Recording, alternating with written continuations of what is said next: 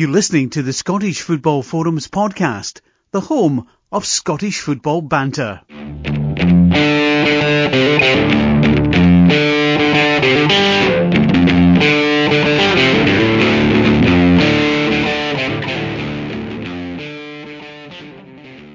Hello and welcome to the latest episode of Scottish Football Forums podcast. I'm John and I've got another guest special, celebrity Hibs fan and TV presenter, actor, and probably more famous pantomime villain, Grant Stott. Grant, welcome along. How are you doing? I'm good, John. Thank you very much for inviting me along. And thank you for that very, very gentle introduction. Yeah, it's interesting how this actually came about because Colin McCready retweeted the STV programme, The Game, that was filmed before France 98, and you commented, and I thought, I'm going to ask if you want to come along, so thanks very much. I mean, did that bring back good memories watching that programme with your good old friend, the late Andy Gray? It was a surprise on a number of levels, because obviously I'd known Andy and very dear friend of mine for many, many years, and I think that date that was filmed in 1998, and It was about the World Cup in 78. Yes. And that was round about the time I met Andy, so I think he must have already filmed that just before we actually met for the first time. And for whatever reason, it was something that just wasn't on my radar at all. Andy had certainly not mentioned it. I'd worked with Alex Norton as well in the past, so I knew Alex. And this popped up not long after Andy sadly passed away. And as you say, it was Colin McCready who put it on Twitter, and I just sat and watched it, and it was just lovely on so many levels. It was lovely to see Andy in something I'd never seen him do before. Lovely to see Andy in a play, which obviously had comedy elements in it, but had a wonderful storyline.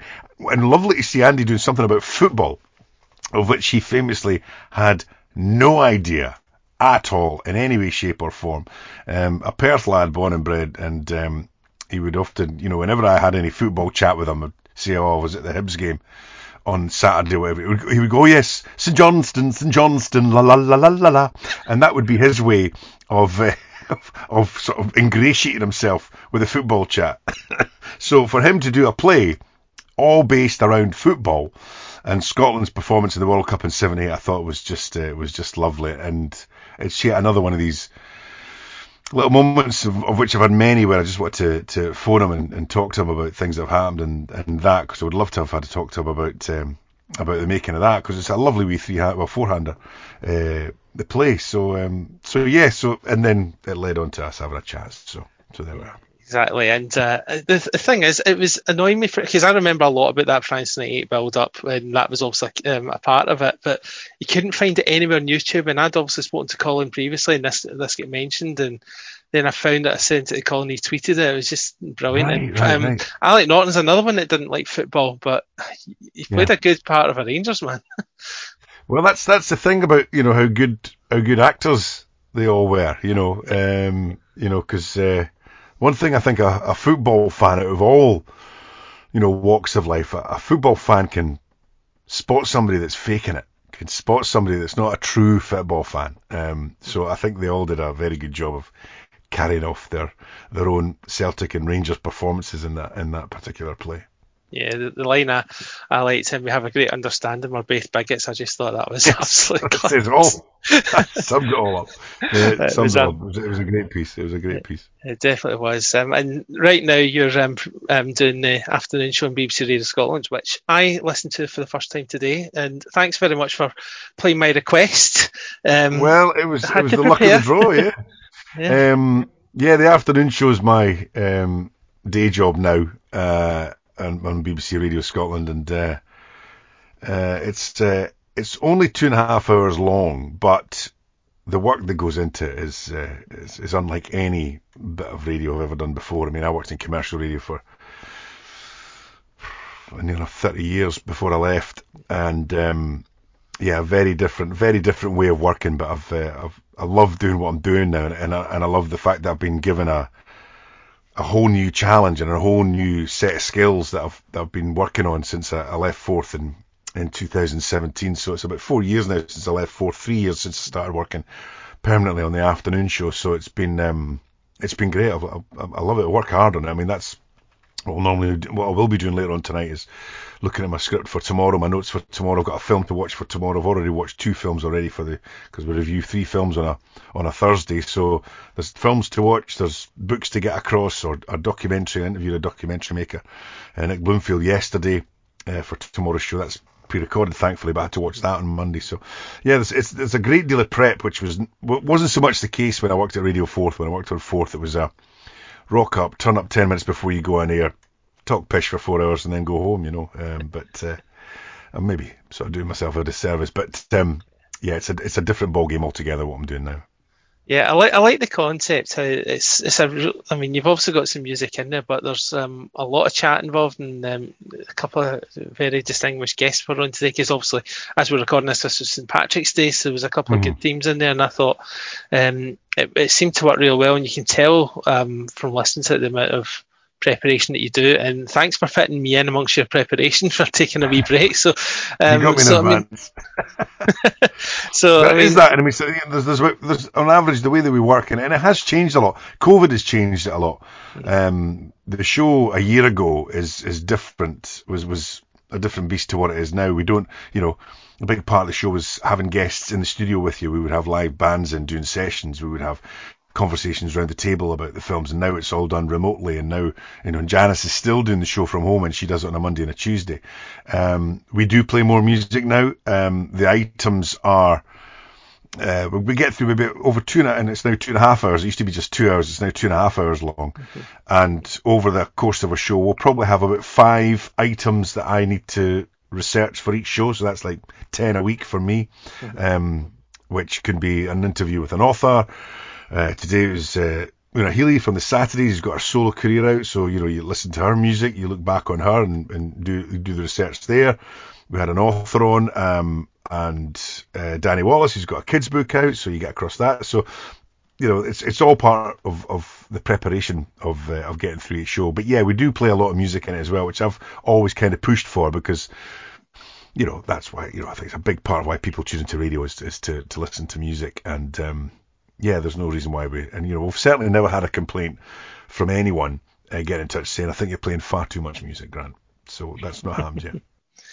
Yeah, I like the variation today, I must say. As I say, I've only listened to the ones, so maybe I'll listen. It is varied.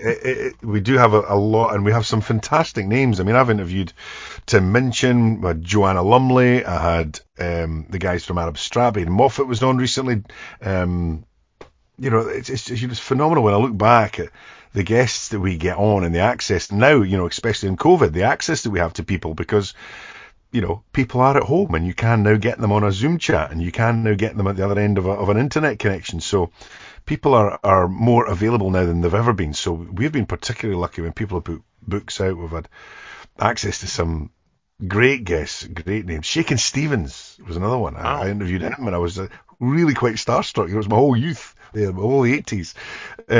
So it's from that point of view, it's a great show. I'm so delighted that I'm working there just now. And you've come full circle from the BBC, because that's obviously where you started off, BBC Education. It was round about the same time. Commercial radio was where I started in 1990, and within 6 or 7 months of working there, my mum spotted an advert in the Scotsman for a job was going at BBC Radio Scotland. They were looking for a presenter for a children's education programme, and so she cut it out and gave this little advert to me. This was 1990, obviously, and at this point I'd only just started at Radio Forth, and she said, go and apply for that. And I'm like, I've just started at Forth, what will they say? Well, worry about it if you get the job. That's always been my philosophy. So I went for the audition and ultimately got the job, and that was my first in at the BBC. So that would have been 1990.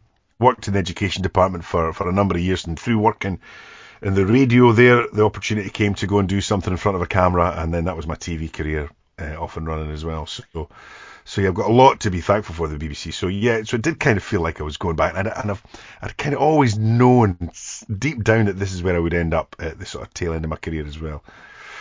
It's a good journey, and obviously covered children in need at that point as well. And some of its earlier days, whenever they did the link into Scotland, what was that like doing those Yeah, shows? that was my first experience of live television, was doing Children in Need, and it was again through doing education, and it was then when Children in Need was a much bigger beast than it is now, and you would go to Glasgow to the main show in Scotland, which would have been, Jackie Bird or Hazel Irvine, and then they would throw to, we're going to Aberdeen now, we're going to Inverness, but I was in Edinburgh, so I would do the links from the BBC studios in Edinburgh, and it was a phenomenal experience because, you get given your script, you're told you've got 2.5 minutes to do this link, and so you work out to the second how you're going to fill those 2.5 minutes.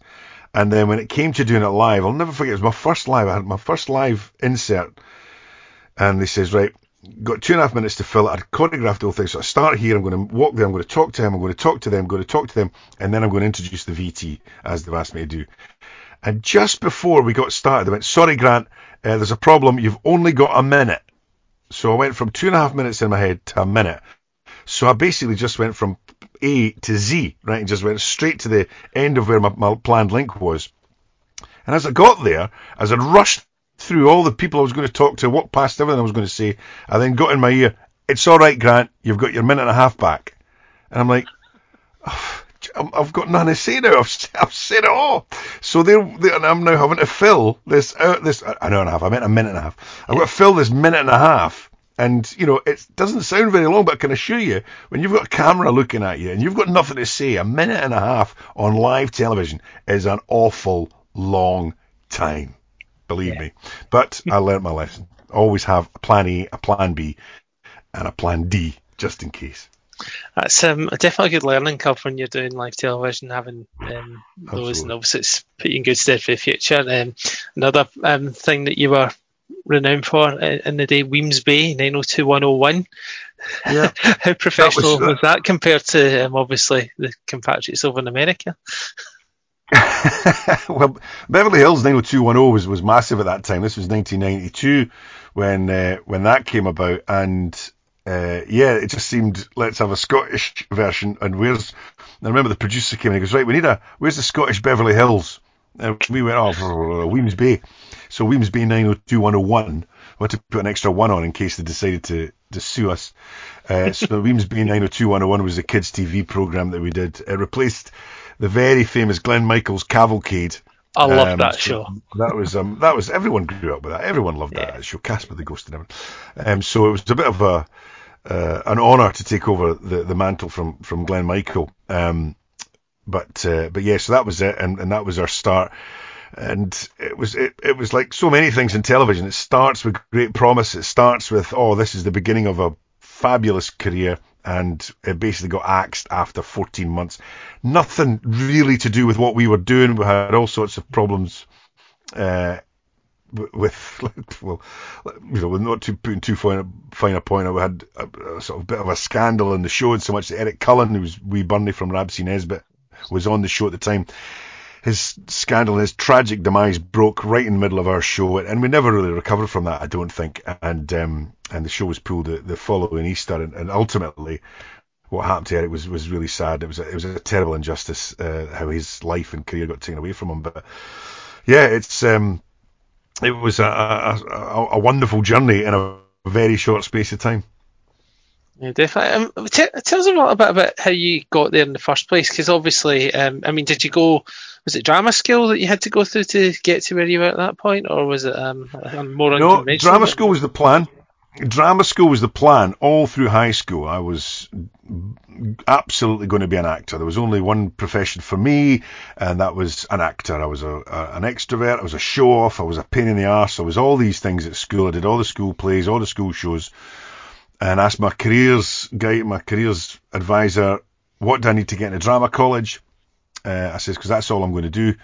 And 4 O grades and 2 hires was what I was given. So I went, right, that was my target. And by the end of 5th year, I'd achieved 4 O grades and 2 hires. I went, right, I don't need anything else now. I don't need to sit any more exams. 6th year was a party. I didn't get any qualifications or exams in 6th year. I just played and had a party and organised school discos. And then left 6th year and then said, right, see you later, everyone. I'm going to drama college. Now, the one flaw in my plan was that I'd taken it for granted that, of course, all these drama colleges would be saying, Grant, come in, where would you like to sit? But they all knocked me back. That was my first real reality check in this media business, was when I got a knockback from all the drama colleges, London, Glasgow, Queen Margaret here in Edinburgh, every single one of them knocked me back. And I'm like, what do you mean you knocked me back? Because my time at school was so successful. But then, of course, I'm getting put into an audition room with other, equally enthusiastic and better individuals than I was at that time. So I didn't get in. That was a bit of a shock. So, I then ended up joining the police. My mum told me to get a proper job because I couldn't get in the drama college. Joined the police for 4 years. Didn't like it. Managed to get out and get that job at Radio Forth. And then that started my media career, where that change from the police to the radio. So, it's been an interesting journey, but I wouldn't change anything. It's been brilliant, and I've been very lucky because, going from radio into television, then from children's television, I got an opportunity to do Panto in 1993, and that was through the Kings in Glasgow, and that was Dick Whittington, and then that became a regular, that became a staple. And I kind of worked my way up the poster, if you like. I was so far down, my name was so far down the poster, people thought I was the printer. And I worked and worked and worked, and was lucky enough one year to be in the same cast as Alan and Andy, and then the rest, as they say, is history on that front. So I've had a very varied career. I've done loads of different things in radio and television and stage. But I wouldn't have changed it. Yeah, it's been brilliant. Yeah, I want to touch on the Panto just now. I was going to leave that for a bit later, but you're known as the Panto villain. That's obviously your website address. What's making you want to play that role more than anything? Because you think of most actors like, I want to be this, I want to be the star, I want to be the star goodie, but you're going the complete opposite, saying, I want to be the big villain. What drives you on for that? Longevity, I think, is the sort of what I love about it. Because when I was starting out in Panto, the first couple of years I was doing Panto in Glasgow, I was looking around, and as I say, at that time I was just a wee supporting member with no particular, role to play in the cast other than just coming on, reading lines and getting off again. And I was working with the likes of Gerard Kelly, who was the Buttons, and he was a brilliant Buttons. He's got funny bones. The guy can make you laugh just by walking on. I'm like, that's not me. I'm too tall, too gangly, not funny enough. And then there's the Dame, and the Dame was always sort of an older guy, and again a comedian, a guy who's earned his career out of making people laugh. And I was like, that's not me. As much as I think I can maybe muster a giggle or two, I'm not a Dame. And being the Prince, it's too straight, and you need a good singing voice, and you need to be good looking, and I'm not any of those things. So the villain was the one that really appealed to me, because I thought the villain is a great part, because it's so important to the story, right? So it's an integral part in the show. You get this fantastic relationship with the audience. You get a great relationship with the cast, and that was, and it was Christmas 1995. 2 years of doing Panto, I went, the villain. That's my goal. That's my target, to get the villain. And it took me to 2003, so another 8 years before I got offered the part of the villain. And I've never looked back. I grabbed it with both hands with great gusto. And I've been fortunate enough to, and because, and when you ask me why the villain, over the years of doing the villain and nearly 20 years of doing it in Edinburgh, I've played men, I've played women, I've played magicians, I've played just evil people, I've played, and all these different elements to all the different villains gives you so much to get stuck into. And a few years ago, when I finally got to put a dress on and be as the Wicked Queen in Snow White, it's just fantastic. The Wicked Stepmother in Cinderella, one of the ugly sisters in Cinderella. So being a female villain is lovely. And again, it's just that I always try and do something different with the role every year. And as much as the audience know it's me and Alan, and until recently, obviously, Andy, they knew what they were going to get with us, but I always try to do just something slightly different. And that's what I love about it. It's a challenge, and getting booed as soon as you walk on. Brilliant. Yeah, some of the names that you've had, Sam, were certainly different. Flash Bobby, Flesh Creep, Flash Bobby, Gabina he was one of my McFlem. favourites. Yeah, Gabina McFlem. Gabina, I came up with that name. I came up with Gabina, Gabina McFlem, and our wee sister was called Huck too. I'm Gabina McFlem, and this is Huck. And when it was Cinderella, I think I played Hibernia, and she's one of my Did you favourite. come up with that Hibernia hard up? I was gifted that. I have to say, Alan McHugh, who wrote the script, came up with Hibernia, so I'll have to give him credit for that. But I thought that's absolutely genius, Hibernia, and she was fabulous. I loved her. She was great. What play was she in? Cinderella. She was the wicked stepmother, and she was a bad bitch. Yeah. So yeah, fingers crossed we get to do Cinderella again and we get to bring her back out and dust down the costume. But no, it's great. It's a massive part of my year. Missed it obviously at Christmas. It'll be different when we go back this Christmas for so many different reasons. But there's just a huge desire, a huge thirst, and everybody wants to get back to the theatre. And Panto's a big miss for everybody, and for us as well. We really missed it. So. Yeah, well, Christmas gone there was different for all the wrong reasons, unfortunately. And obviously, Panto is associated. I spoke to Colin about this. There was a bit of worry at the time about the future for the theatre arts because of the money that was being lost. There was not going to be any Panto. I know Nicola Sturgeon did give a grant out eventually. How much that will cover, we don't know. But every industry's fighting for themselves, to be fair, so it's difficult doing that conversation. But what do you think the future's going to hold this year? Are you confident that there will be Panto this year, but as you say, more likely going to be restricted? Well, as we've learnt already in the last year, you don't know what's a month away. You don't know what's 2 weeks away. This can change literally overnight. Something can happen. A new variant could come in.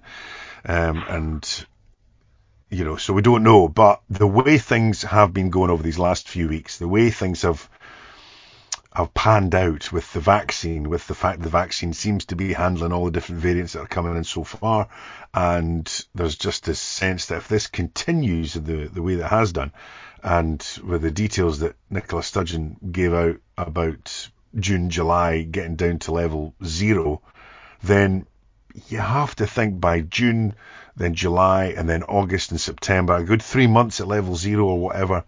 And by that point, pretty much everybody will be vaccinated by September, October, you would like to think.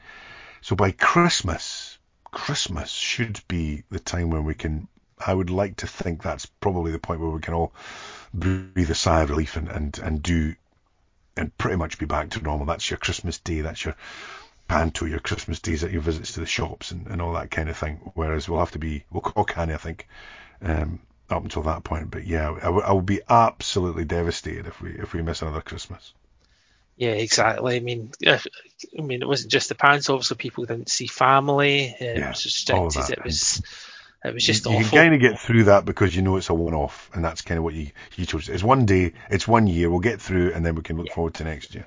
But yeah, as long as we get the handle of this and come out the other end, and we'll appreciate it. We're going to appreciate all these things. We're going to appreciate going to football. We're going to appreciate just going to the pub. You think all the times you just stayed in on a Friday night. I got a memory up on my phone the other night about it came up. It was 4 years ago. I went down to my mate. He lives in Haddington, right? Haddington. It's not particularly jet set, but it's a lovely wee town. And 5 of us met there. Went out for a few bevies, went to a fabulous Chinese restaurant there. And for every year after that, let's go back down to Willie's and go to the brilliant Chinese down in Haddington. And we just never did it because it was just like, what I would give right now to get in my car and go and drive down in Haddington, dump the car, stay overnight at my pals, go for a Chinese, a few pints. Unbelievable. It's just little things like me and my wife were actually talking about how, this time last year or a year and a half ago, we were saying how we don't have a free weekend, and now it's like, well, we don't have anything now, so we'd rather have that type of life back. And I'm not even worried about a holiday this year. It's like people saying, when can I don't want to travel. I don't want to travel, and it's nothing to do with necessarily what we're going through. It's just how it's going to be, I mean, getting on a plane is a nightmare at the best of times. Getting all the hassle of getting through an airport and getting on the plane and getting off the plane and getting a bus and getting through the airport. Imagine how difficult or tricky it's going to be for the first few months after this. So keep me away from it. I'll take 2 weeks holiday. And as long as the pubs and restaurants in Edinburgh are open, or Haddington, I will happily spend 2 weeks catching up with my pals, going to the pub, having them over to my house, going over to theirs. That, for me, would be a brilliant holiday. 2 weeks with your mates. Holiday at Haddington. Fantastic. I'll take it. Get me booked in. Book it now. I'm in. You better believe it. Exactly. I mean, the weird thing is as well, I mean, we're obviously talking about the Euros coming up. I mean, will there be some sort of crowd back there and stuff? And I'm certainly hoping so, because I go to the Scotland games a lot. But even just to, we can give up the 10,000 Scotland fans going down to Wembley and stuff like that. That's not happening this year. But see, even if I could just have someone else in my house to watch that game with me, that'd be great, because, it was weird when we qualified first to 20 years and everyone's in the house. Yeah, I know. It's like, my whole point to me, and we might touch on this, football for me has been my dad. And I didn't go any football for like over 20 years. I wasn't interested in football. I was interested in my music. I was interested in my drama and all that kind of stuff. Didn't bother with football. And then around about 1990, when I started working at Radio 4th, my dad was going to match. He was going to match on his own. And by this point, I'd moved out of the house. I was living in a flat. And I thought, here's a chance for me to spend 4 hours with my dad on a Saturday afternoon every week. I'll chum you at the football, Dad. I'll just go with you. And that was my in for football. So that has been, since 1990, my pattern of going to football. And then, because of lockdown, he's up at his house watching it on his computer. I'm at my house watching on the telly, and I can't watch it with him because we're not allowed. And so I'm missing out on that, just sitting watching football matches on your own. And as you say, Scotland qualifying, you're jumping up and down. I did it on Zoom. I had my pals on Zoom on my iPad with me, so we kind of felt we were together, but we weren't really. And that was a great moment when we finally qualified. But it's just not the same. Watching the football without my dad, it's just not the same. And again, something you just took for granted. Yeah, definitely. I don't think. Can't wait to get it back. Yeah, hopefully it won't be when crowds are allowed back, that people won't take it for granted. More people, you'll have more full stadiums than you used to beforehand. Let's hope so. Yeah. That would be a lovely dream. Especially at the beginning, especially at the outset, folk will be just, let's get out and do stuff. Do you want to go to the football? Yeah. Do you want to go for a pint? Yeah. The most simple and basic things. Can't wait. Cannot wait. It'd be amazing. So you've started the talk about football.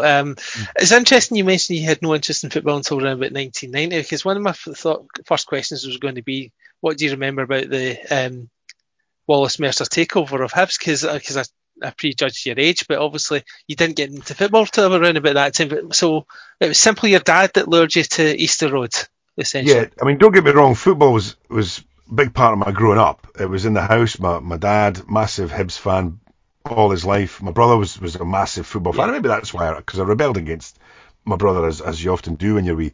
I was a Scotland fan, and I loved the Scotland games. And I remember watching Argentina 78, and that's why I enjoyed that play of the game as well, because I really enjoyed all of that. And what I remember about that particular part in Hibs history is that we were on our knees and we were heading for oblivion. And my dad, at the time I started working on radio, and I was doing overnights, right? I was working at 1 a.m. till 6 a.m. And when I got that job, my dad was in hospital at the PMR here in Edinburgh. He'd got his knees replaced. And at the time he was only 40, but he'd had problems with his knees since he was in the army in his 20s. So he always knew he was going to get this operation. And he was booked in this operation. And while he's in hospital, Wallace Mercer launches this takeover bid. And I had just started at Radio 4th at the time, and I remember going in to the studios, and this is clearly massive news. And David Johnston, who was our head of news at the time, was doing this massive live football, or this phone-in, about the implications of what Wallace Mercer was trying to do, and blah, blah, blah. And Hibs, their previous administration had, caused all sorts of problems. But anyway, so it was like, it was massive news, huge news. And there was a sense of disbelief. It was like, my dad, who was in hospital, he was like, he couldn't get out of his hospital bed because his legs were, knackered. He was waiting for his knees to start to heal. So it was a really frustrating time. So he was glued to the radio at this point, to get any updates about what was going on. Then he eventually did get out. And the first thing that he wanted to do when my mum picked him up from the hospital to take him home, don't take me home, just take me back, take me down Easter Road. I need to have a look and just check that it's still there. Because he'd gone through all the emotions while he was stuck in his hospital bed. He thought he would never get to Easter Road again. He thought Hibs were gone and done and dusty. So my mum drove him all the way down Easter Road, parked up outside the stadium. He had a look and went, right, you can take me home now. So it was massive, huge. And of course, remember the hands off Hibs stuff that was going on. And I do remember taking my dad and going to the to the Usher Hall, to the rally. And I remember there was a big controversy because John Robertson got up and spoke. He was big Hearts star at that time, and he got up and spoke and said how he was against this particular takeover. And then, of course, it all panned out the way it was. But yeah, really in dramatic times. And that was at that point I started going to games. And not long after that, we win the League Cup, the Skol Cup at Hampden. It's a great end to that this story. Is great. Within a year of me supporting Hibs, we've won a cup. And my dad says, it's not like that every year, son. Didn't get too carried away with yourself. So that was it. Your first year of going to support your team, and you're at Hampden and you win a cup final. So it was only ever going to end one way, and that was me stuck at Easter Road every week. It's not a bad thing to be. Wasn't a bad. No, it wasn't bad. Definitely. So it was a good start, and that was it. And right the way through the 90s and the 2000s, and I ended up working at Easter Road as well. That was it. Because Radio Forth had they took out a table, the corporate hospitality for clients, to entertain clients. And sometimes if there was a couple of empty seats or something on the Friday afternoon, I would get a call from Mike Scott, who was a commercial manager, and say, right, Grant, he says, I've got 2 spare seats at the Hibs corporate tomorrow. Do you want to come? So bring your dad. So me and my dad would go, and this became a regular thing whenever there was seats available.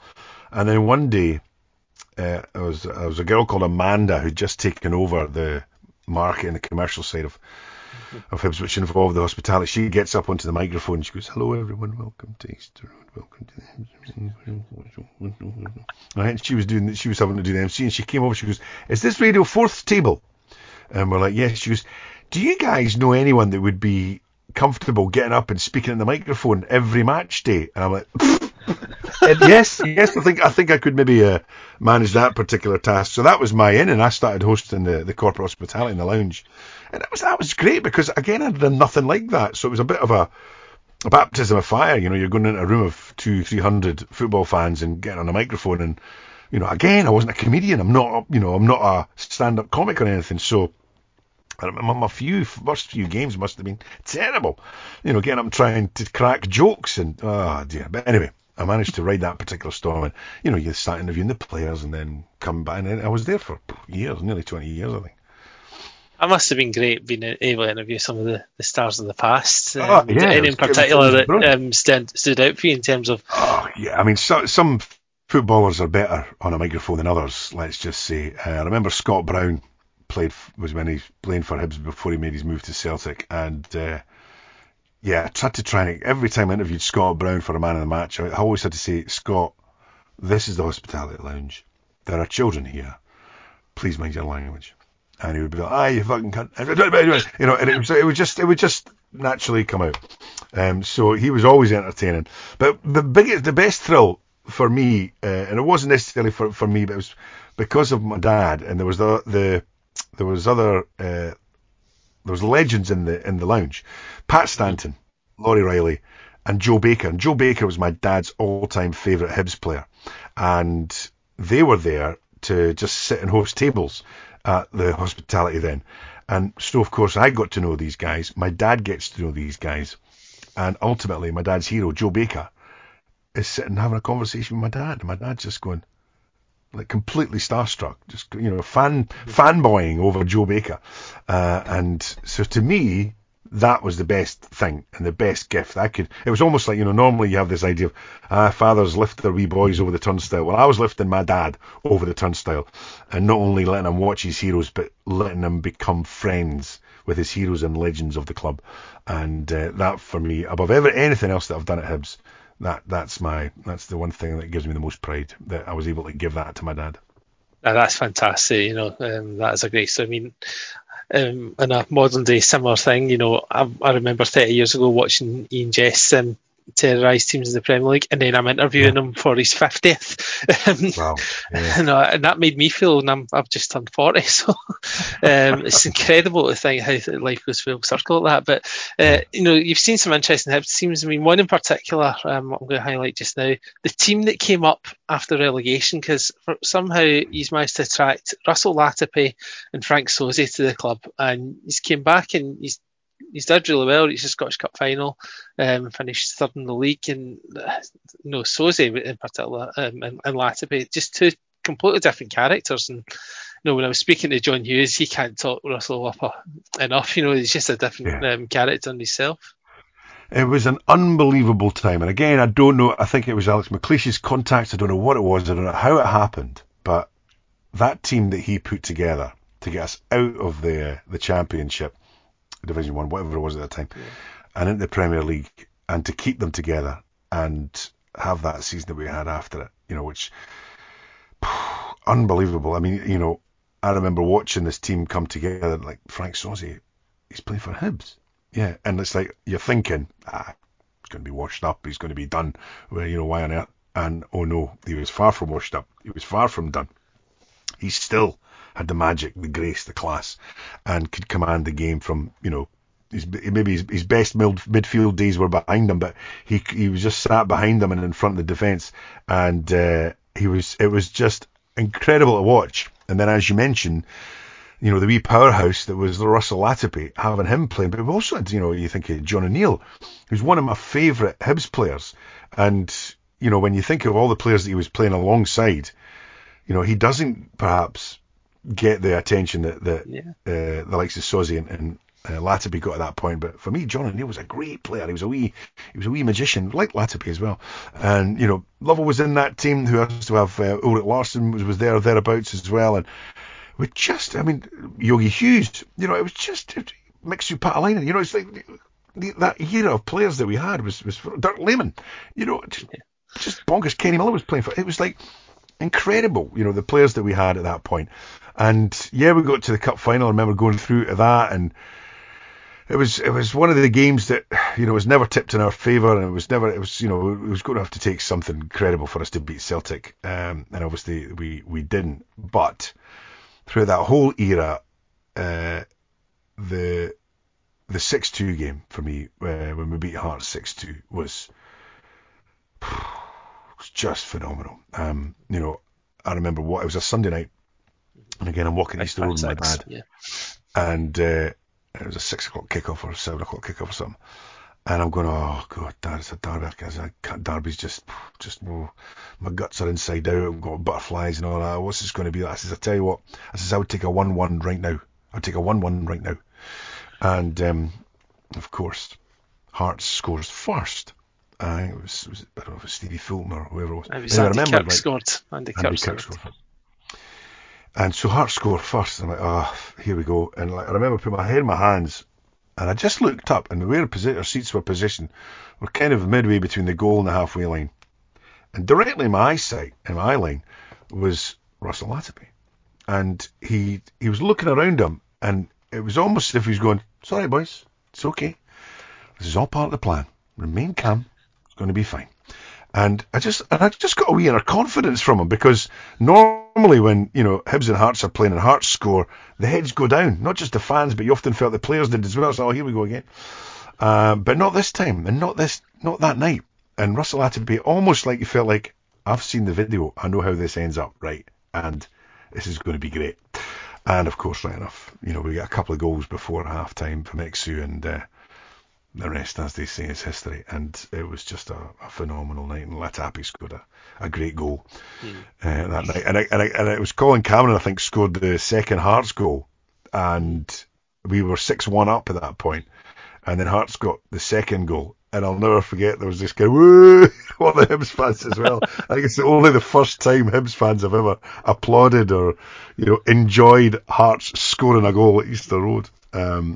Phenomenal. But again, that was that era, that wonderful, incredible era when McLeish put those teams together and got us out of relegation, got us out of the lower league and into the Premier League. It was, and again, you just kind of go with it, don't you? You don't kind of stop and go, this is magic. Let's really just sort of stop and savour this. You kind of go for it, and then obviously these players don't stay too long. They all move on and whatever. But the memories that they gave us are absolutely live with you forever. Yeah, and I've got to talk about the golden generation: Riordan, O'Connor. Gary Caldwell was in the team. David Murphy, a good left back.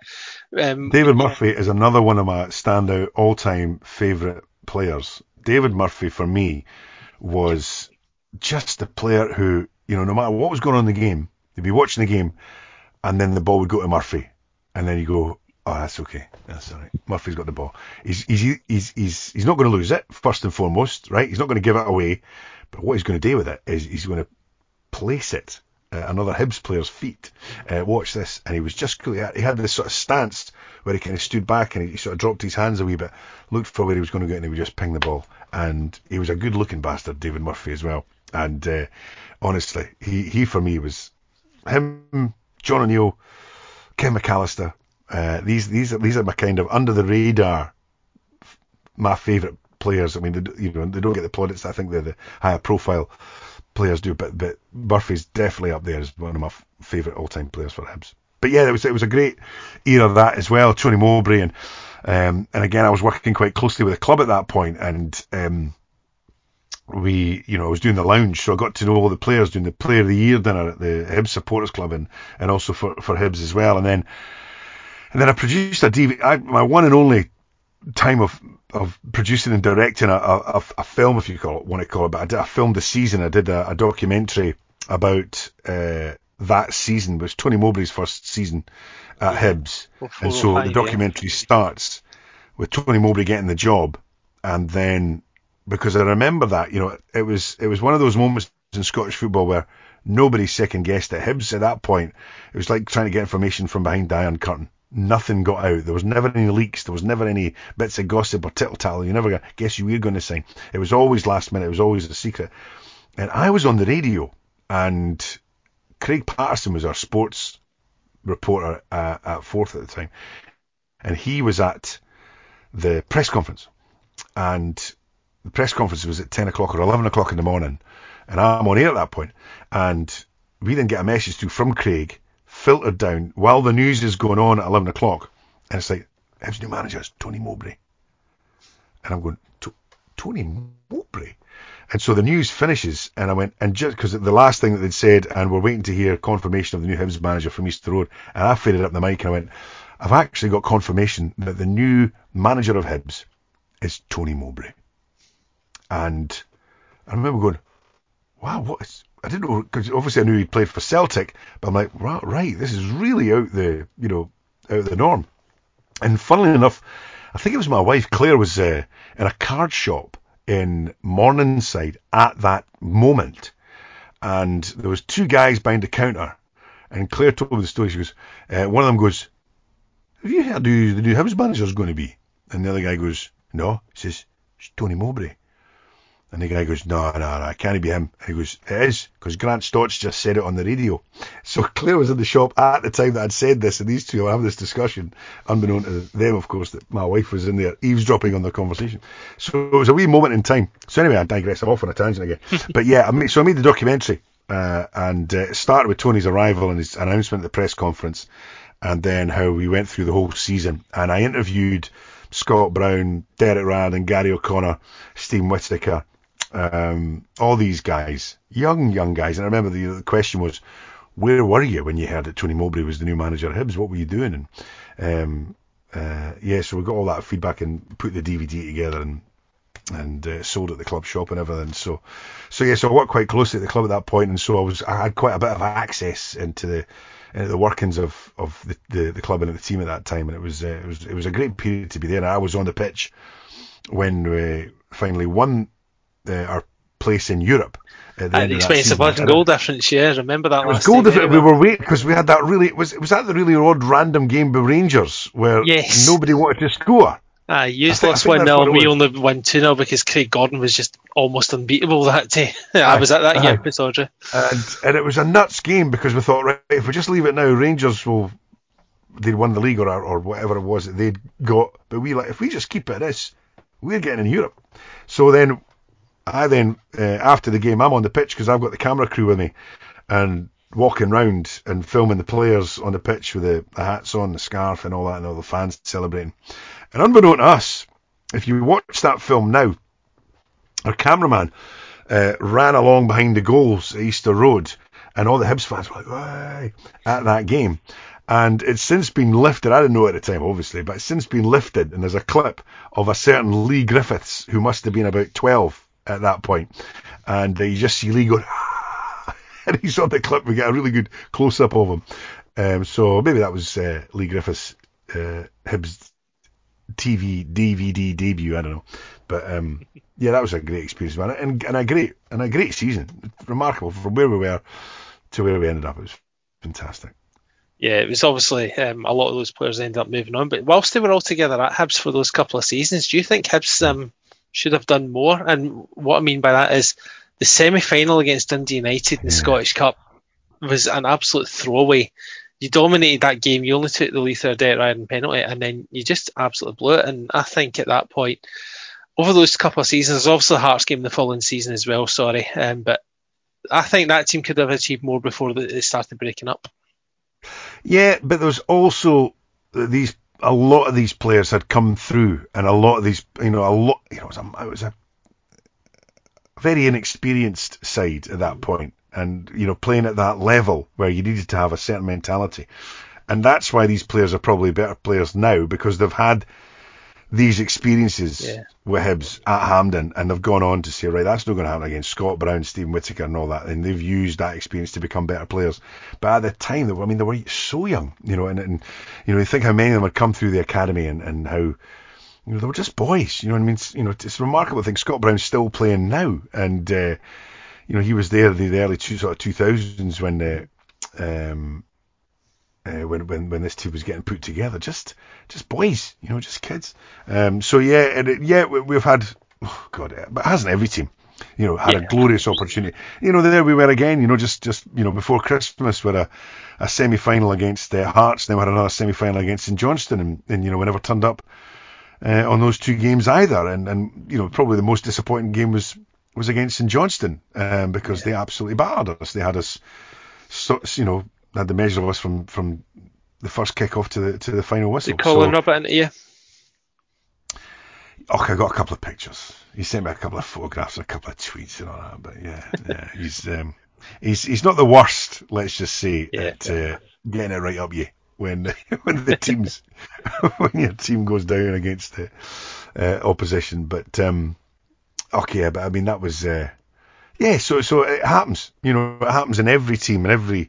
Look at Rangers this season. They've absolutely flying, but they're they get a scene to St Mirren, and we love that, but there's no excuse for that. There's no rhyme or reason. Especially Rangers wanting to win silverware this season should have taken and put that game to bed. But is it because just an off day or so?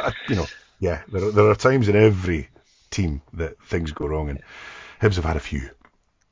Yes, well, you know why you have the term Hibsed it, but you didn't Hibs it in 2016.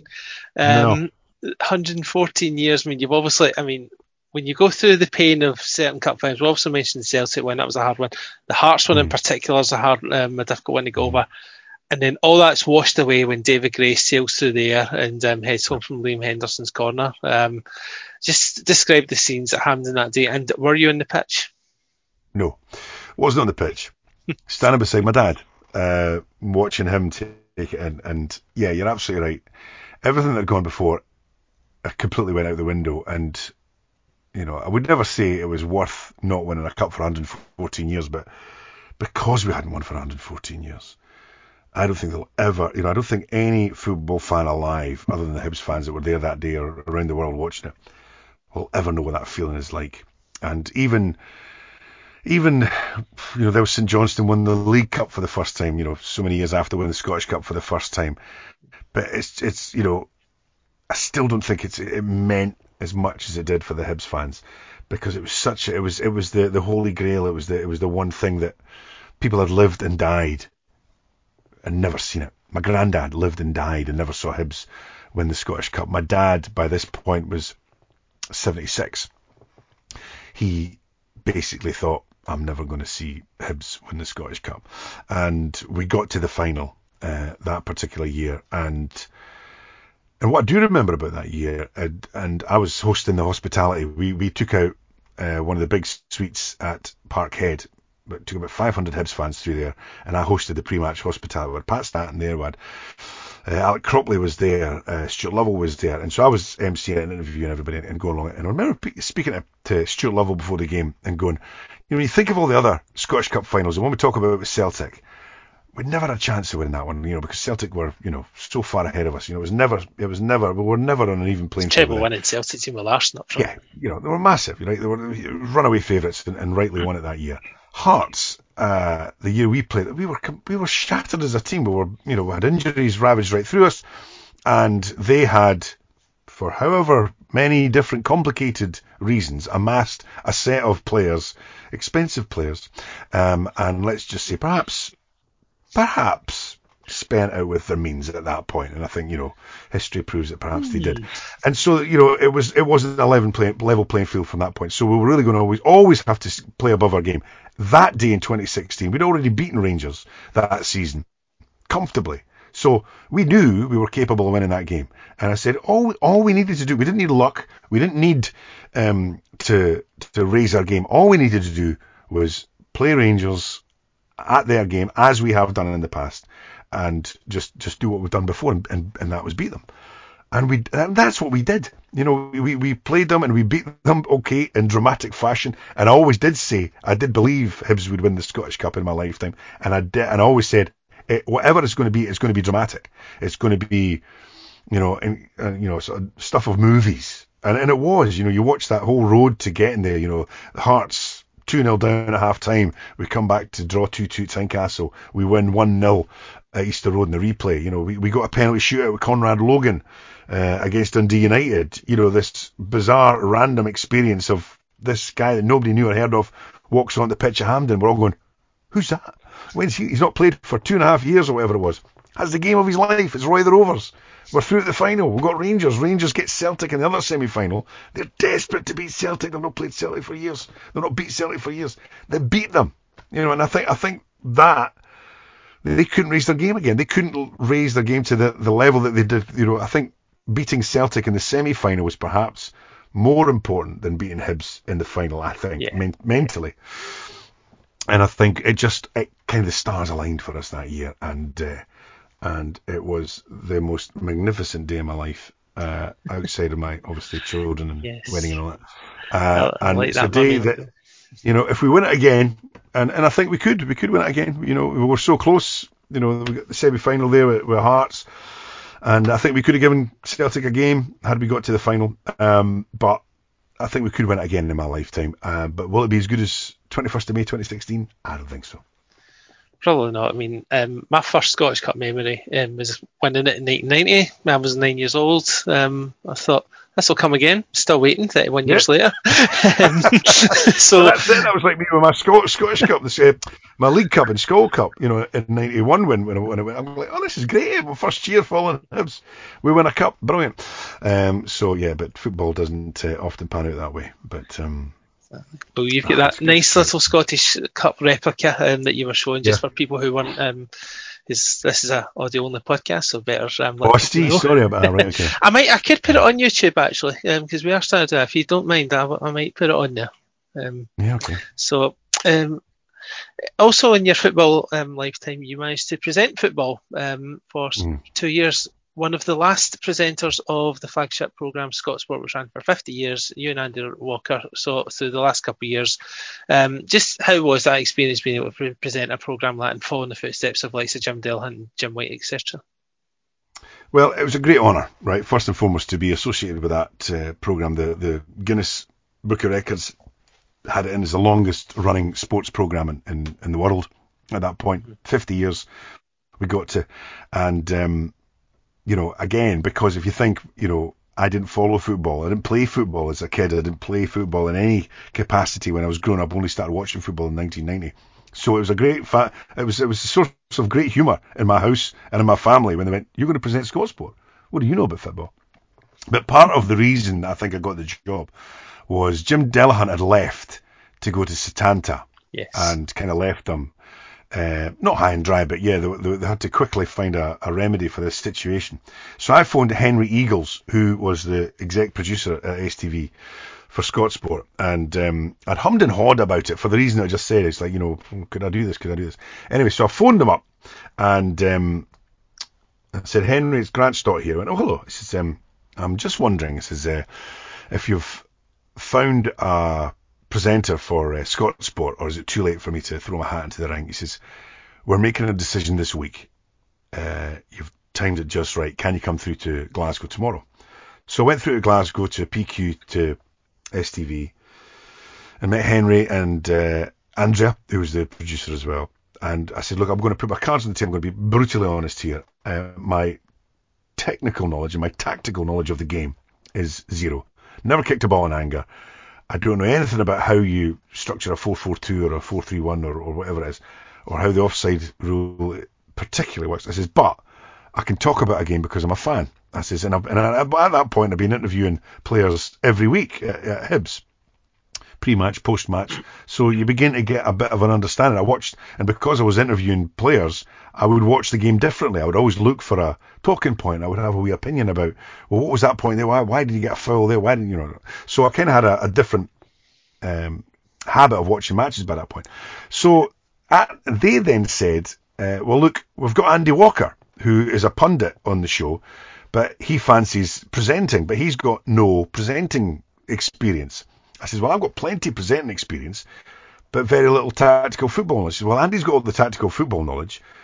Let's bring the two of you together." So the following week, I was back through again, and we did a pilot with just me and Andy, sort of an audition, really, I guess. So I met Andy for the first time. We're straight into the studio.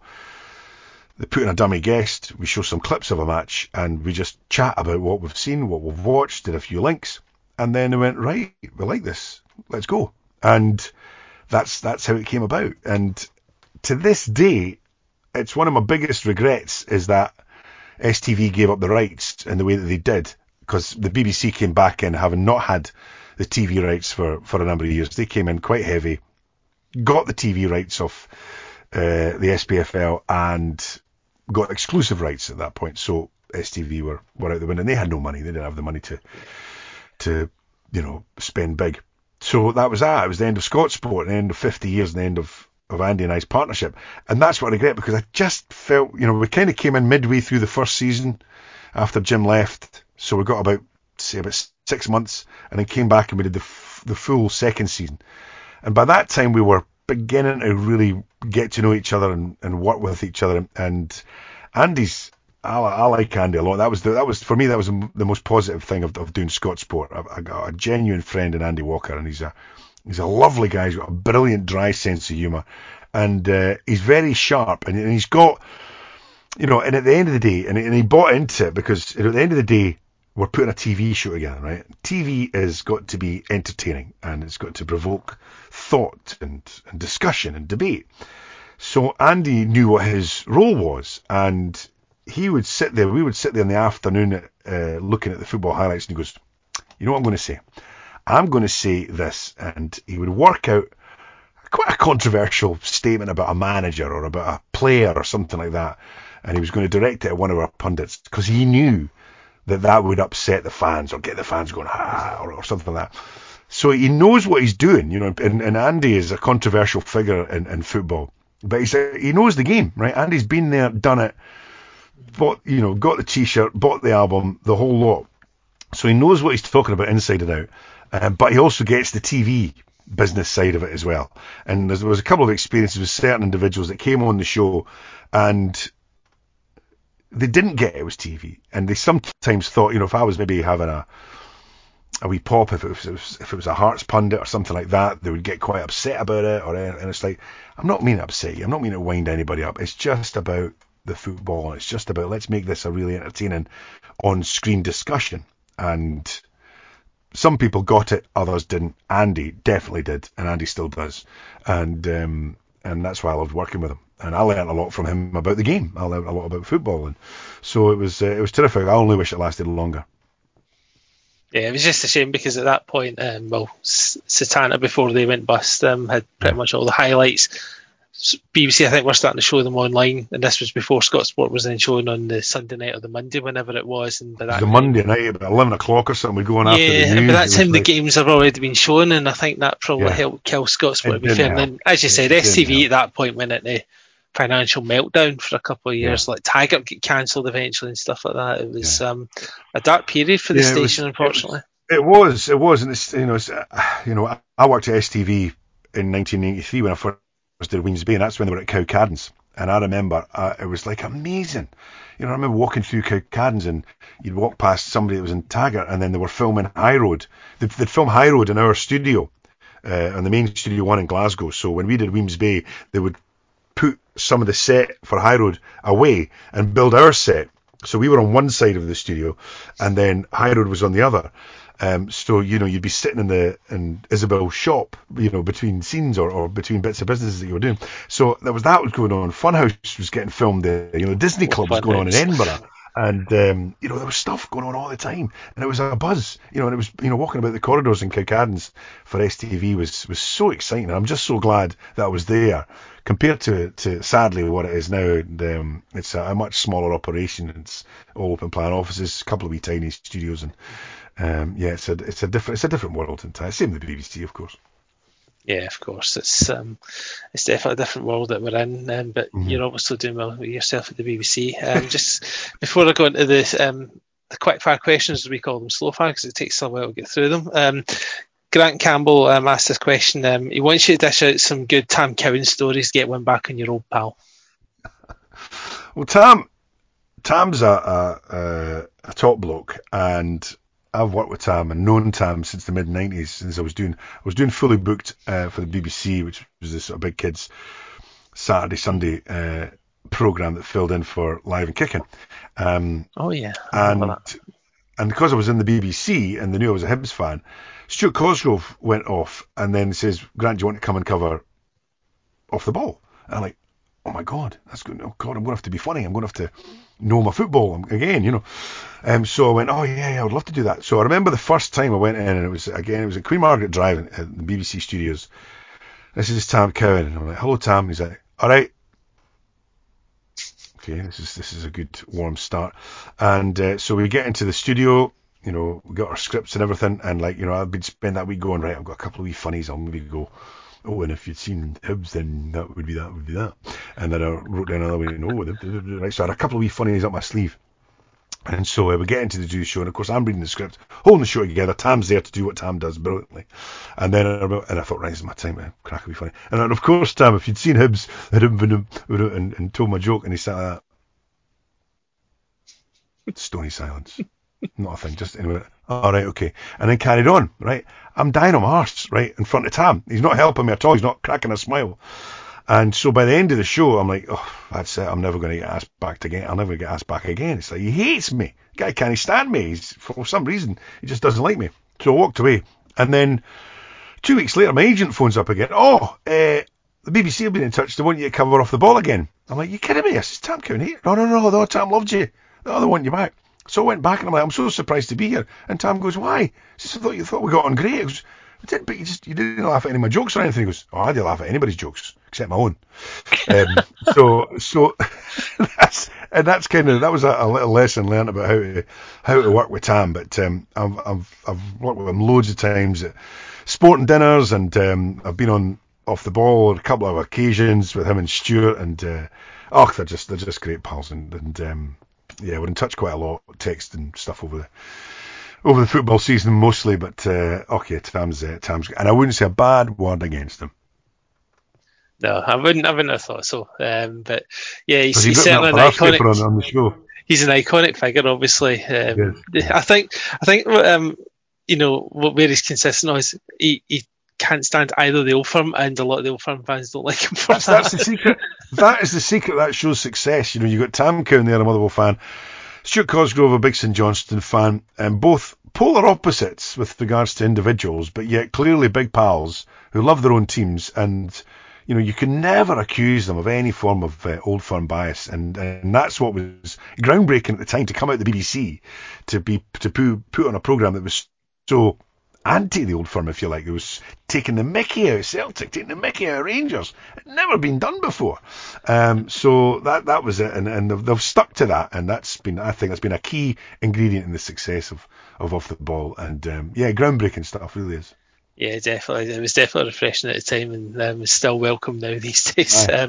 So, as we mentioned before we came on the show, we've got a predictions game against Alan Graham for the lower leagues. He's currently 8-5 up. So, you've kindly said that you would represent us. So, 3 championship games, because although League 1 and League 2 are back this week, it's maybe difficult to gauge form when they've not played for 3 months. So we'll go stick with 3 championship games on Saturday. So first of all, Arbroath versus Hearts. We know who you want to win, but what do you think the score's going to be? It's been an interesting season for Hearts, hasn't it? Because I think there was this great idea that they were going to absolutely romp the league, and as much as they haven't quite romped it, they've certainly been pretty convincing with regards to the results. Performances, perhaps not so much. They've been quite average in my opinion, but they're still romping it.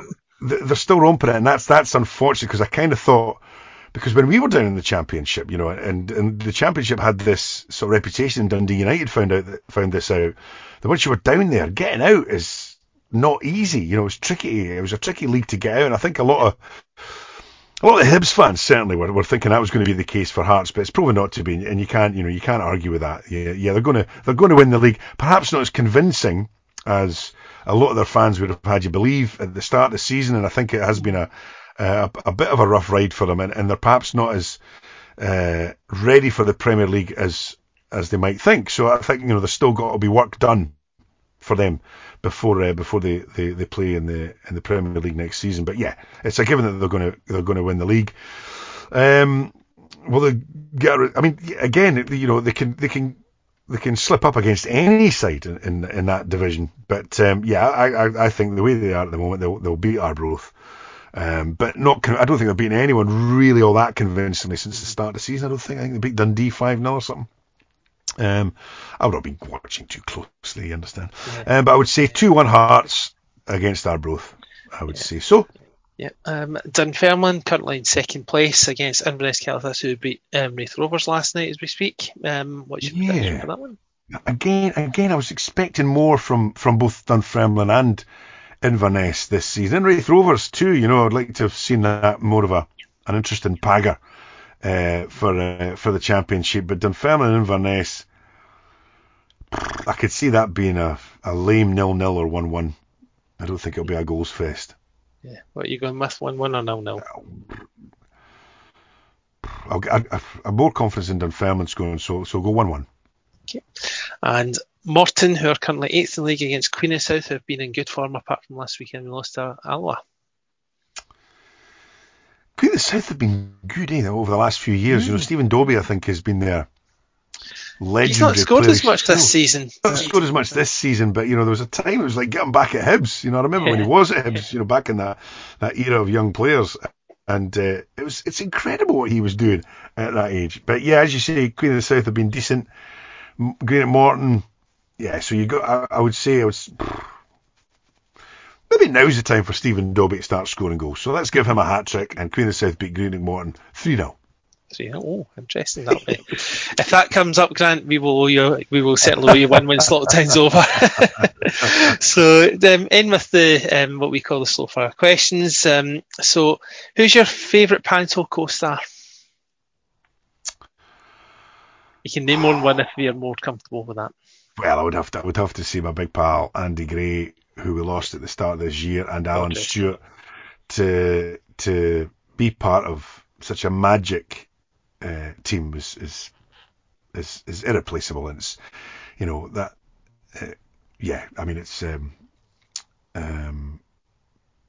yeah, it's an experience that I never expected, but and I don't think any of us expected that this sort of partnership to come. It grew organically in front of the audience, and the producers just kept having us back, because basically we were having so much fun off stage in the pub and going out that began to spill on stage, and our friendship and our love for each other just kind of grew, and the audience really took to that, and that was the key to our success, and that's why I think it became as popular as it did. So yeah, it's got to be my partnership with Alan and Andy, and I've been very lucky. I've worked with so many great names, from legends of the British business world like Christopher Biggins. I worked my first panto with him. I did 2 years with Cannon and Ball.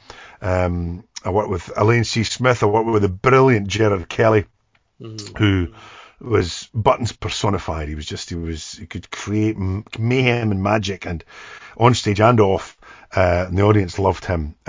So yeah, I've been very fortunate with the people that I've learned off, because effectively, as I say, I didn't train to go to drama college, so I had to learn my stagecraft and learn my way around a stage by basically just doing it.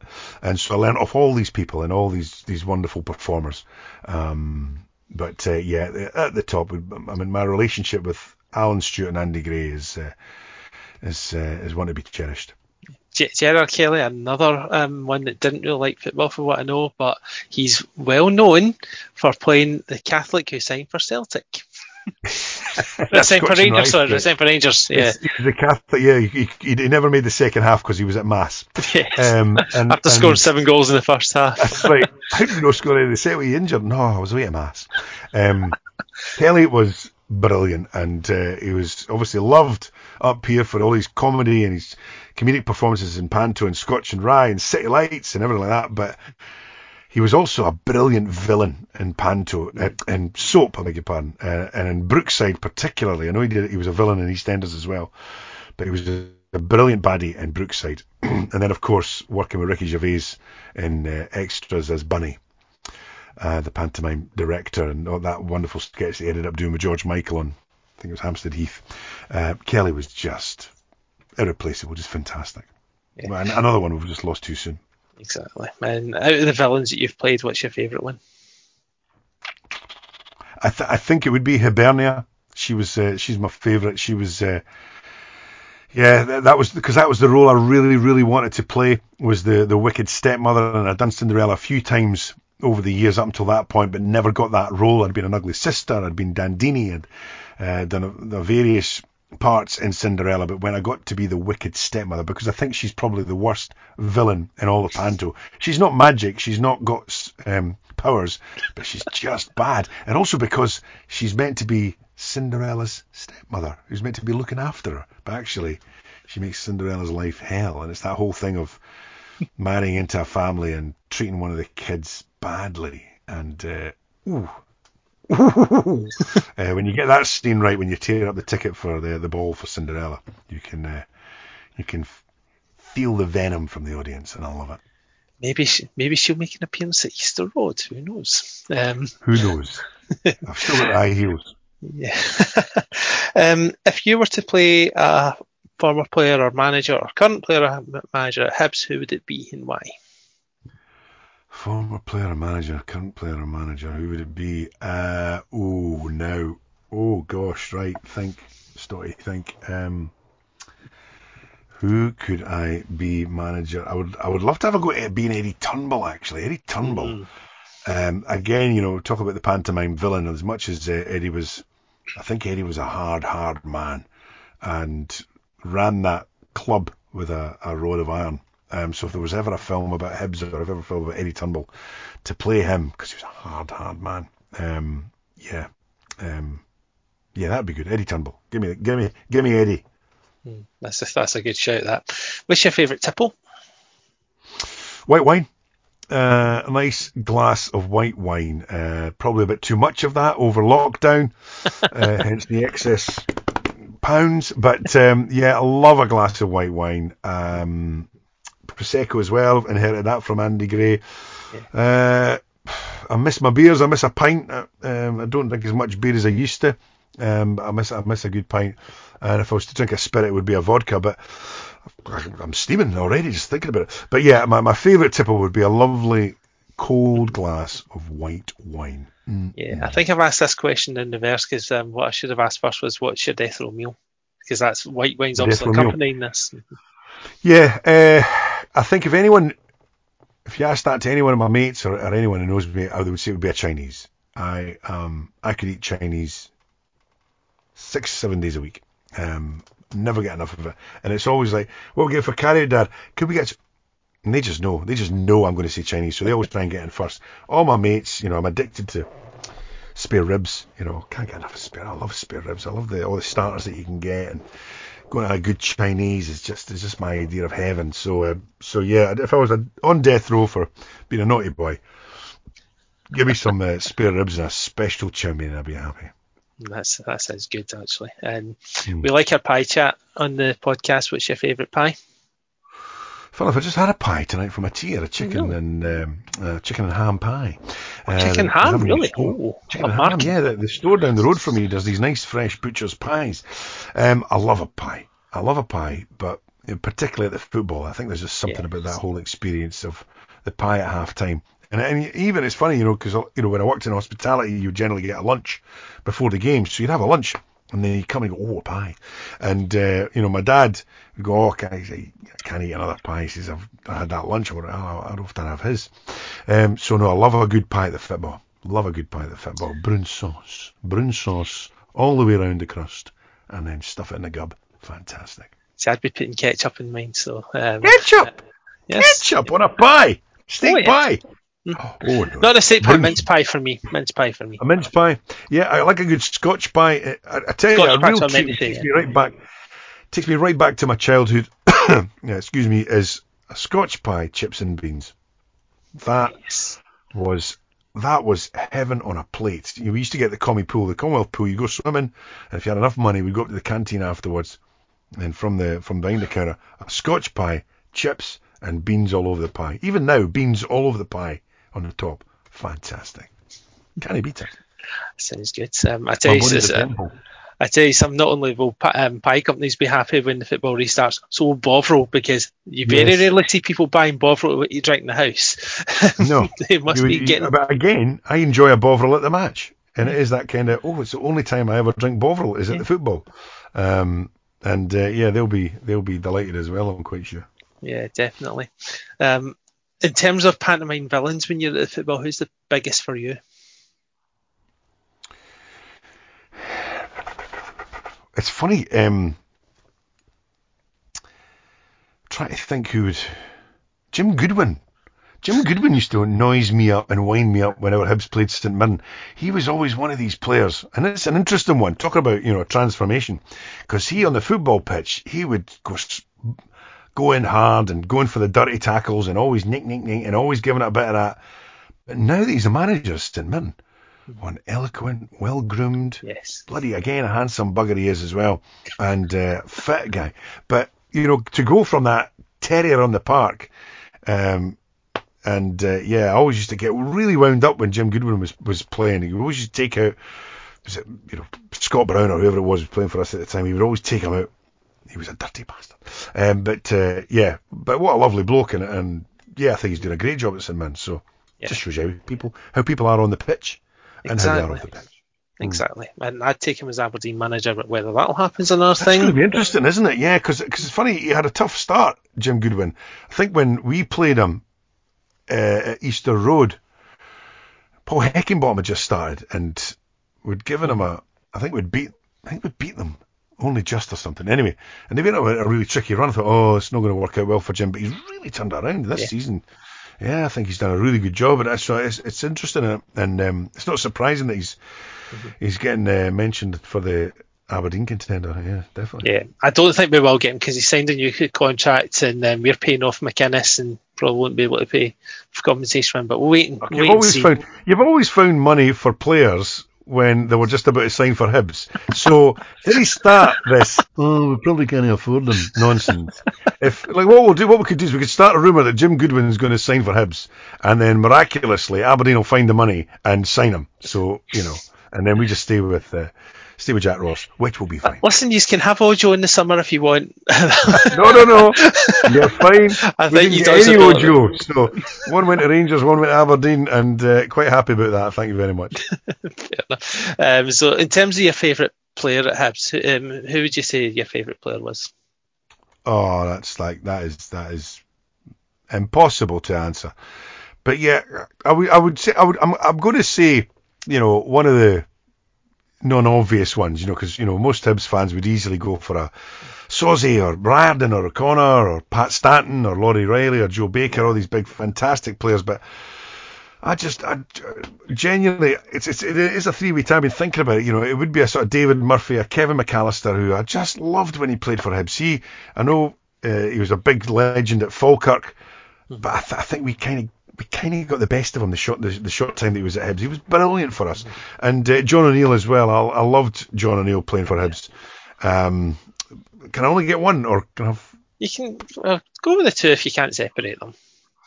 Right, let me go for Crunchy, because he's been a long time favourite of mine, and I wrote in his testimonial programme at Falkirk how much I loved him as a player. And David Murphy, I think, was just class. Yeah. Class personified for me, yeah. Exactly. Before I get your best Hibs 11, I need to ask this question. So if you were to have a five-a-side team of fellow actors, who would be in it? As in actors who can play football? Well, attempt to play football. Actors who play football? God. Who have we got then? Dougray Scott. Big Hibs fan. I would have Irvin Welsh. Nobody would tackle Irvin Welsh. Nobody would go anywhere near Irvin Welsh. So they'd be in my side. I'd get Fish. He'd go and goal. Yeah. Mm-hmm. And I would... How many is that? What did you see? Andy Murray, because he would just his fitness levels would be absolutely phenomenal. And the Proclaimers. That's my fifth player. Your fifth player to make it. Well, call it a six-a-side team since you've got the two of them in. And are you just being the manager on the sidelines? Yeah, my time on the pitch. Yeah, it's not worth talking about. So yeah, I would leave it to the guys that know their way around the park. Yeah.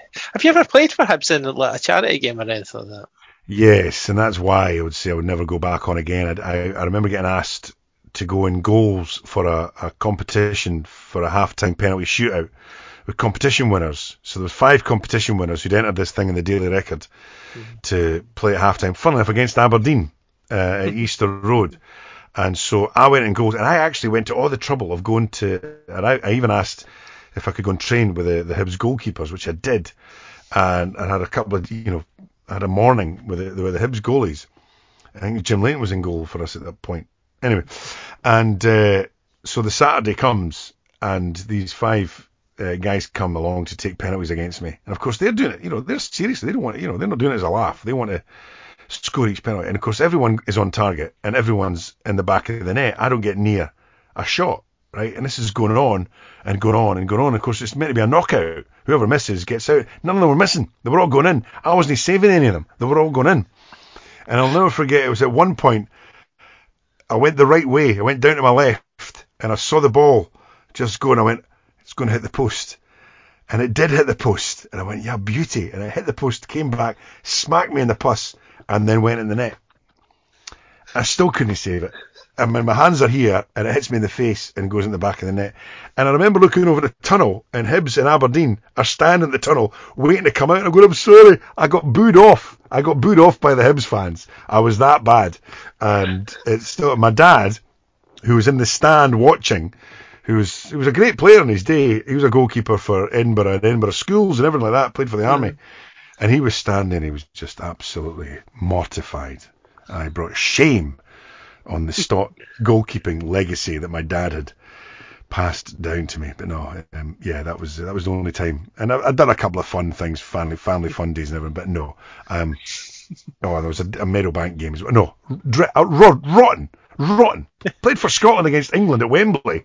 Rod Stewart was the captain. That was a brilliant night. We beat England 3-2. And yes, Nigel Benn was on their side, and it was a big boxer, Ainsley. Not Ainsley Harry, he's the cook, isn't he? Ainsley. Audley Harrison. Boxer. Audley Harrison. Audley Harrison. Why am I saying Ainsley? Audley Harrison, Ainsley. And I'm standing in the tunnel at Wembley. Ainsley might be Scotland kit on. Standing in the tunnel at Wembley, got the Scotland kit on. Audley Harrison is standing next to me, right? He's about 7 foot tall. And I went, "Oh, big man." And he looked at me and I went, "You're getting it." And then I ran all the way out the tunnel. But luckily enough, I took Nigel Benn out in the penalty box. Blatant penalty. Hacked him down. Beauty. And the referee never gave it. And we went on to win. And my good friend Mark Finlay, who's a big Aberdeen fan, used to work on North Sound Radio.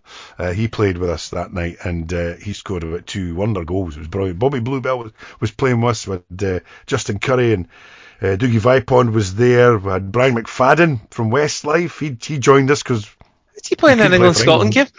But Kerry Katona and Natasha from Atomic Kitten, they were playing for England. He was going out with Kerry at the time, so he played for us. But yeah, it was nuts. An absolutely bonkers, drunken night. Bobby Murdoch was our coach for Celtic, and yeah, it was a crazy night. But yeah. But I was a dreadful footballer, but I managed to have a couple of jammy experiences in my time. That's good. But well, at least we know where the curse of the Hibs goalkeeper started. So well, we've had no bad goalkeepers over the years. Yeah, I mean, Jim Leighton, but after Gorham and Leighton, it sort of went downhill for a bit. But that's a high. We experimented. Marciano's good now, to be fair. Marciano's been decent. Yeah, he's been very decent, and I think we've seen him. He'll be away in the summer, I think. But we've had a good run with him. Conrad Logan as well. Women's superhero, goalkeeper, brilliant, unbelievable stuff. But, Roy the Rover stuff. So we'll get you into naming your best Hibs 11 of your lifetime and manager. Right. Well, this is interesting. So I've gone for 4-4-2, right? Mm-hmm. 4 defenders, 4 midfield. They may not play in this particular, but however, this is the ones that I'm going for. In goal, I'm going for Budgie, right? John Burridge was utterly bonkers, but what a personality! And like, I think looking at my team, you'll get why I love football so much, right? When what makes me excited about football, I love being entertained, right? And I love, and that goes to what I do on stage and on the radio and things. And football can be brilliant and entertaining as well. And sometimes when you get the right characters in a team, you can be entertained and you can be off your seat. So Budgie would bring that to a game. He would do something absolutely bonkers before the match, or you'd hear stories about him having his wife throwing oranges at him while watching his film on a Saturday night without telling him, catch! And so just to keep him sharp, So Budgie in goal. As I mentioned, in my back 4, I would go for David Murphy, one of my favourite players. I'd stick Yogi Hughes in there because he's just Hibs through and through. Mm-hmm. And he is an absolute character and, Leith boy. Yes. As is Darren McGregor. I've gone for Darren McGregor as well because I think he sort of personifies Hibs. He was, it was brilliant for us that season that we won the cup, and I was lucky enough to be back at Easter Road when we, after the match, and the team came back in, and he came straight up to me, he goes, "What about that big man?" I was like, "Fuck it." So Darren McGregor for me just he's Hibs through and through, and I love the fact that he's kind of made a wee resurgence this season, and he's still playing and still doing what he does. Big Daz. Didn't mess with him. And I'm also going to chuck in Lewis Stevenson at the back as well, just because he's won both League and Scottish Cup. He's the only Hibs player to have ever done that. He's a wonderful professional, and I think he's going to do great things for Josh Doig, who's under his wing at the moment. And when Hibs beat Hearts 2-0 at Tynecastle a couple of seasons ago, Lewis Stevenson gave me and my pal a lift to the pub after the match. Lovely. Which just shows you how class he is. When others, you beat Hearts in a derby, what do? You give some big idiot and his pal a lift up to Tollcross to the pub. So Lewis Stevenson, hero in my eyes. My midfield would be John O'Neill and Kevin McAllister on either wing.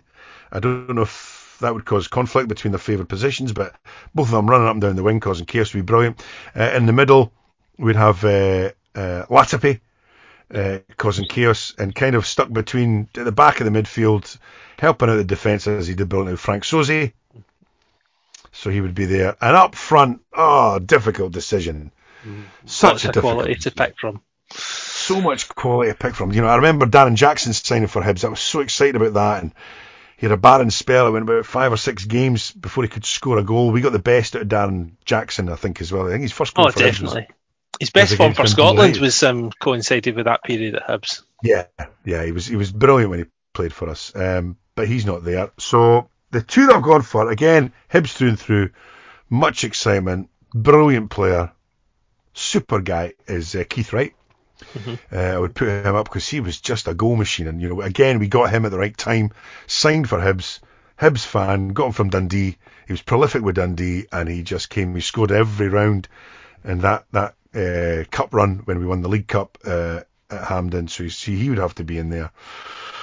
And to play alongside Keith Wright, I know I'm going to come off this chat and go, what about him? What about him? So many great strikers, goal scorers at Hibs. Andy Walker. But no, I'm not going to choose him. I would probably go with Derek Riordan. Again, for entertainment. When Derek Riordan was playing when he was on form, again, we got the best out of him when he played at Hibs. He was a wonderful, scorer of, from a dead ball, from with left, right foot header. He would score goals just for fun when he was at Hibs. And him and Keith Wright up front on their day. Oof, what a pairing that would be. So yeah, I think that would be my Hibs 11. Yeah, and who's the manager? Who is the manager? Interesting, because it's not Terry Butcher, take it. Not Terry Butcher, funnily enough. No, that wasn't the first name that sprung to mind. But you could go back to, although it's got to be in my lifetime. So Eddie Turnbull was the manager in my lifetime. Pat Stanton was the manager in my lifetime. We also had Alec Miller, of course, and then we went on an interesting run with the likes of Bobby Williamson and Tony Mowbray and John Collins, of course, Yogi. But you know what? I think I would just have Alan Stubbs because he brought us the cup home, and his time at Hibs. Although we lost the playoff game with Falkirk, we lost the League Cup final to Ross County. Big games. But again, I think the fact that we got beat at Hampden, Falkirk knocked us out in the playoffs, so we stayed in the championship. And I think that set us up for that. That's the way I'm looking upon it anyway. That set us up for that. Because if we had gone that run of potentially winning the league or getting promotion, potentially winning the league and Scottish Cup double and coming away with nothing, that would have been just horrendous. But getting that Scottish Cup, again, wiped the slate clean. So yeah, Alan Stubbs, not the best manager that Hibs had. I think it's probably fair to say. But again, because I'm basing this on entertainment and happy times and who I love to watch at that point, and when Alan Stubbs was the manager, we had a good time. I think, to be fair, the manager who ended 114 years of misery was always going to be held as a hero. Had Pat Fenlon done it a couple of years earlier, he would have been a hero as well, and he wasn't a great Hibs manager either, but he got his 2 cup finals. But I understand the Stubbs choice, absolutely. We've come to the end of the podcast. We've went into overtime. But leathered on. How long is that? It's about an hour and a half. Yeah, that's over 90 minutes. I don't know if anyone will get to the end of it. No, but that shows how good this has been, because it's just flowed and it's been great. And thank you very much for your time, Grant. Not at all. Listen, I've enjoyed it, and I'll follow you, and I'll give it a good listen when it comes out. Fantastic, Grant. Cheers.